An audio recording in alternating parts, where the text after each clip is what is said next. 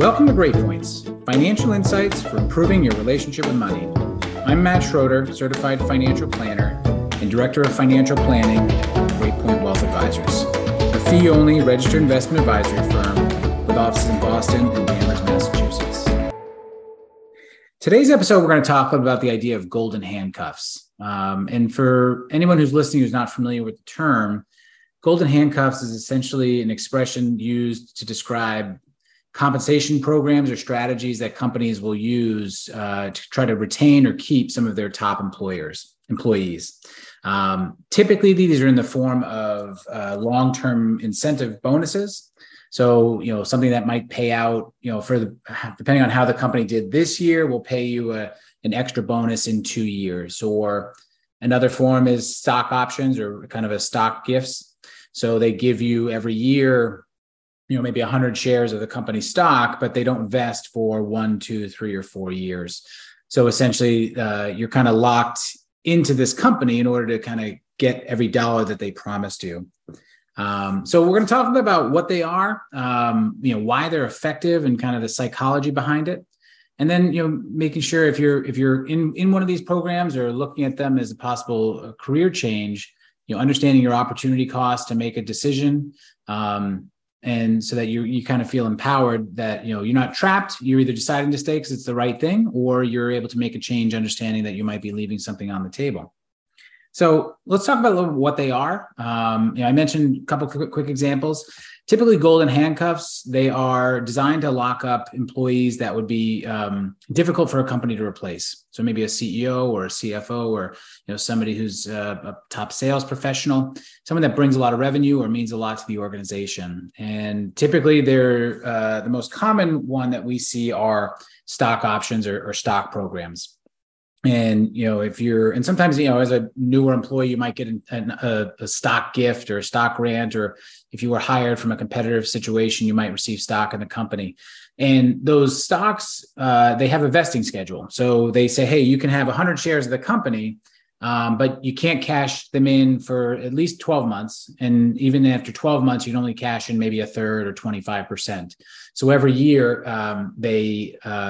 you get access or you vest in more of those shares. So by year 4, you fully vested in that amount that they promised you up front.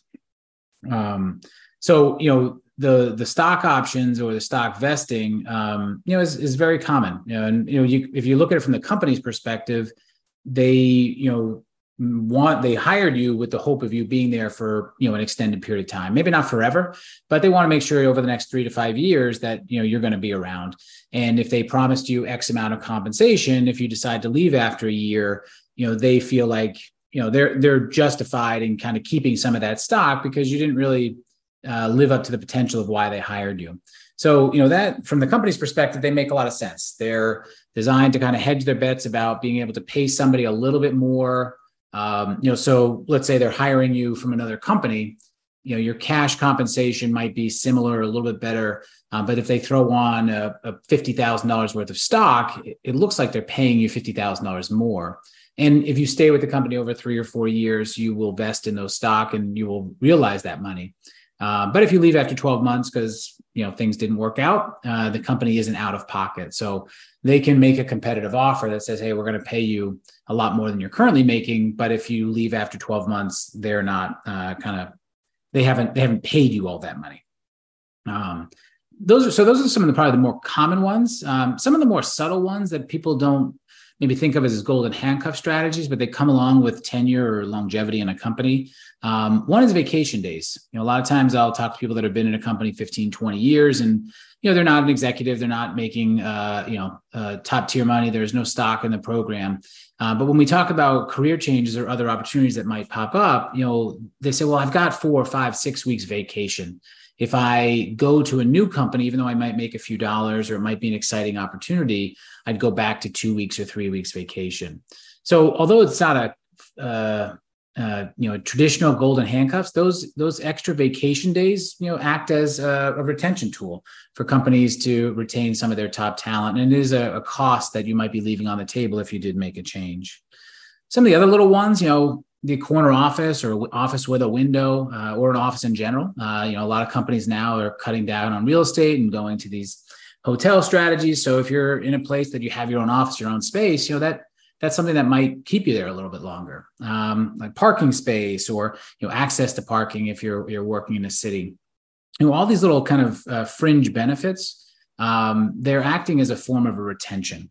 So, as the employer, if you are an employer, and maybe you're not a publicly traded company, but you might start thinking about, well, what could I do for employees that would be kind of a value add that might be something that might help me retain these people a little bit longer and make them want to stick around. So, I'm not in a position where I can give everyone an extra $20,000 of compensation, but if I can do some things that might make it a little bit better to stick around here versus somewhere else, those might be some things you might start thinking about. From the employee standpoint, you want to, take what's given you in salary and, try to find the best offer possible, but also understanding that these things that they're giving you, there's kind of a gimme and a gotcha. So yes, you're going to get it, but it's also going to make it harder for you if you wanted to kind of pursue other opportunities, because you're going to become a little bit more vested and a little bit more, tied to that company. There's nothing wrong with staying with one company for 20, 30 years and, building up some of these fringe benefits and making a good salary and, benefiting from some of their long-term compensation structures. But you just want to be aware of kind of both sides, why the employer is doing it, what's their motivation, and as the employee, how can I leverage them? And also, understand that if I ever did want to make a change, how do I think through that? So when it comes to why are these programs effective, I kind of gave a few examples of the why. But from a psychological standpoint, if you think about possession, once you have something, it's very hard to give it away. And if you give it away, you see it as a loss. So technically, they gave you stock with a vesting schedule. So you think it's yours.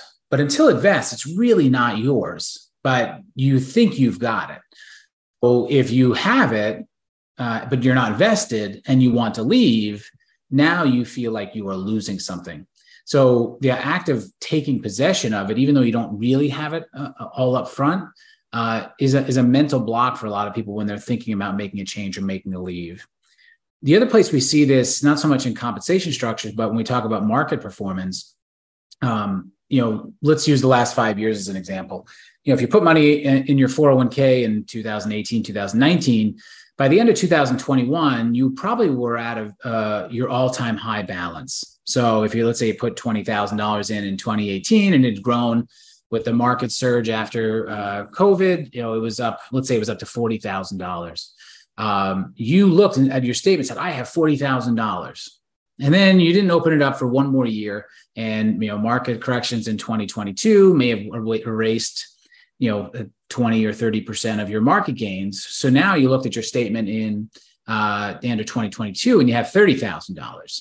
And let's assume you didn't put any new money in. So you put $20,000 in about 5 years ago. Now you have $30,000. Most people don't go, well, hey, I've got $10,000 more than I started with. What they do is they say, I've lost $10,000, because as soon as they saw it on their statement, they took possession of it. Even though we all know if you're 35 years old, the money that's in your 401k, you really can't touch till you're 59 and a half. But you kind of took a sense of belonging to that high water mark. And when it goes back down, now you feel like you've lost something. And, eventually markets will recover and that 30 will go back to be 40 and maybe 50, 60, 70,000, which is the psychology of investing.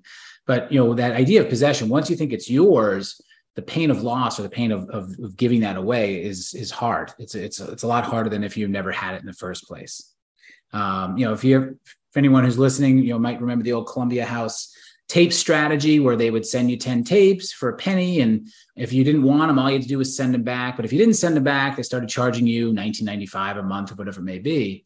They understood that. Once you have possession of something, it's really hard to give it away. Even if it's a crappy band that you didn't like, hey, you know what? It's mine. It's in my tape deck. It's there. I don't want to give it back.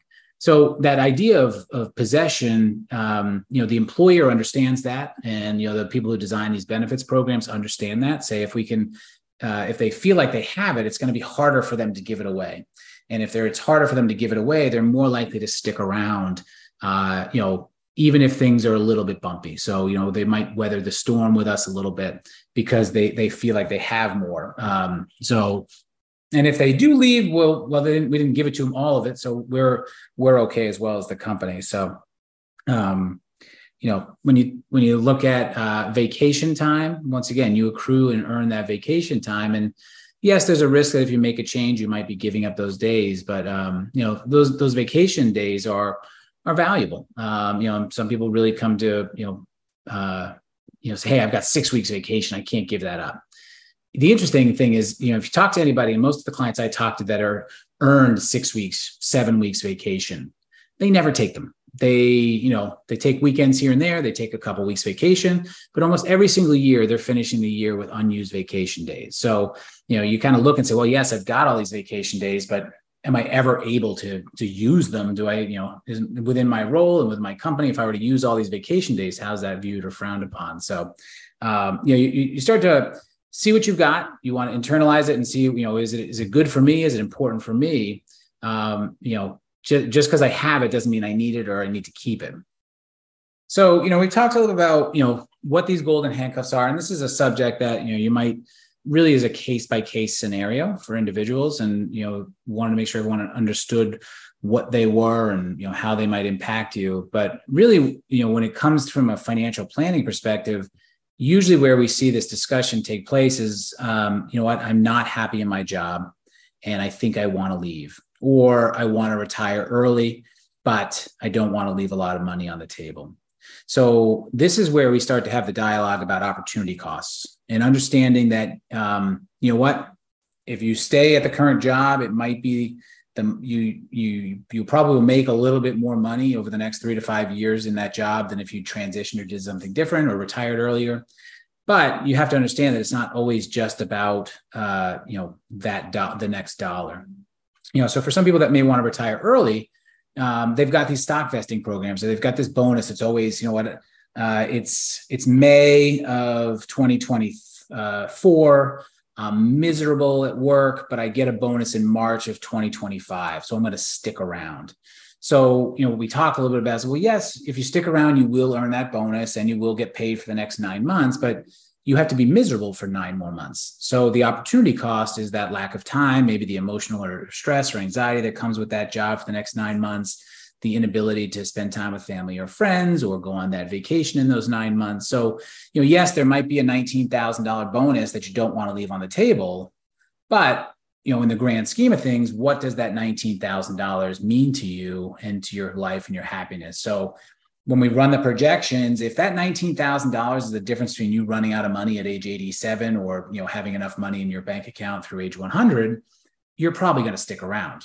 But if the difference is you having, you run that projection, says, well, I'm going to die with $1.2 million, or I'm going to die with $1.3 million if I get that extra bonus, you might, be able to say, well, I get it, I'm going to have to leave something on the table, but now is the right time for me. We see it also with individuals that are part of a stock purchase plan or have a stock bonus and want to consider a career change. So, usually at certain levels, you're getting stock every single year. So if you work for a larger company, usually one of the ways they compensate you is they give you some shares every single year. So you get, some of your cash bonus, but maybe you get 10 or 15 shares awarded to you during bonus time. And those shares have a vesting schedule. So in year one, you get, 50 shares and only 10 vest every single year. But by the 4th or 5th year, if you're getting 50 new shares every single year, you now have 50 shares vesting every year because you have 10 from, that 5-year go bonus and 10 from the 4-year and 10, so on and so forth. So now you're like, if I make a change, I have to leave 50 shares or 75 shares of stock on the table.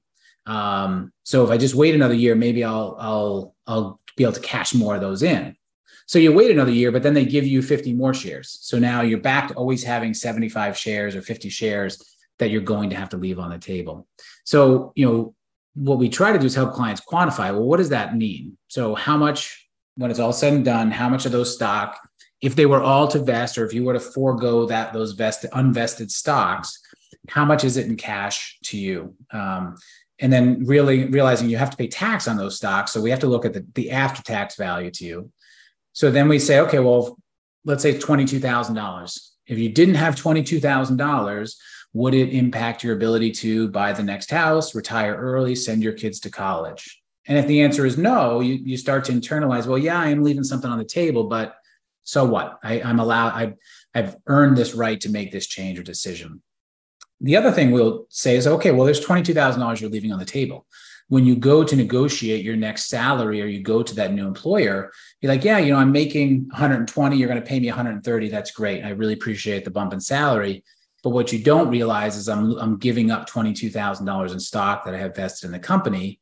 Can we, do 135, or is there any stock in this company, or is there a bonus or a transition structure that we can work that might, offset some of that? Maybe it's a half day on Friday or working from home a day a week, or, whatever is important to you. But, if you understand that value and you can incorporate that into your negotiations of a future job offer, it can help you kind of be in a place of more confidence as opposed to always feeling like you're giving up or losing on something. So, once again, golden handcuffs, it's a term that's been thrown around. There's, executive compensation is probably the more appropriate. But for each individual out there, you have to understand what's keeping you at this company. Why are you staying? What's the company trying to do to keep me, and understanding their motivation as well as what's important to you,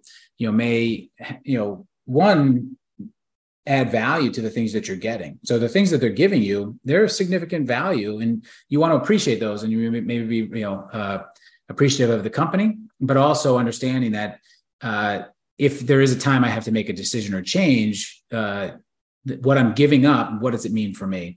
And can I make that up more in the next stage, or can I exchange that for time and money and not money, but time and well-being and happiness and all the other things that might come with a new change of scenery. So, if you're not in a position where you're getting stock or dealing with golden handcuffs, you can kind of just stick this in the memory bank. So when you do get to that point, you're ready for it. But hopefully you got at least one good idea out of today. And until next time, I'm Matt Schroeder. Great Points is hosted by Matt Schroeder. Great Point Wealth Advisors is a registered investment advisory firm regulated by the Securities and Exchange Commission in accordance and compliance with the securities laws and regulations. Great Point Wealth Advisors does not render or offer to render personalized investment or tax advice through Great Points. The information provided is for informational purposes only and does not constitute financial, tax, investment, or legal advice.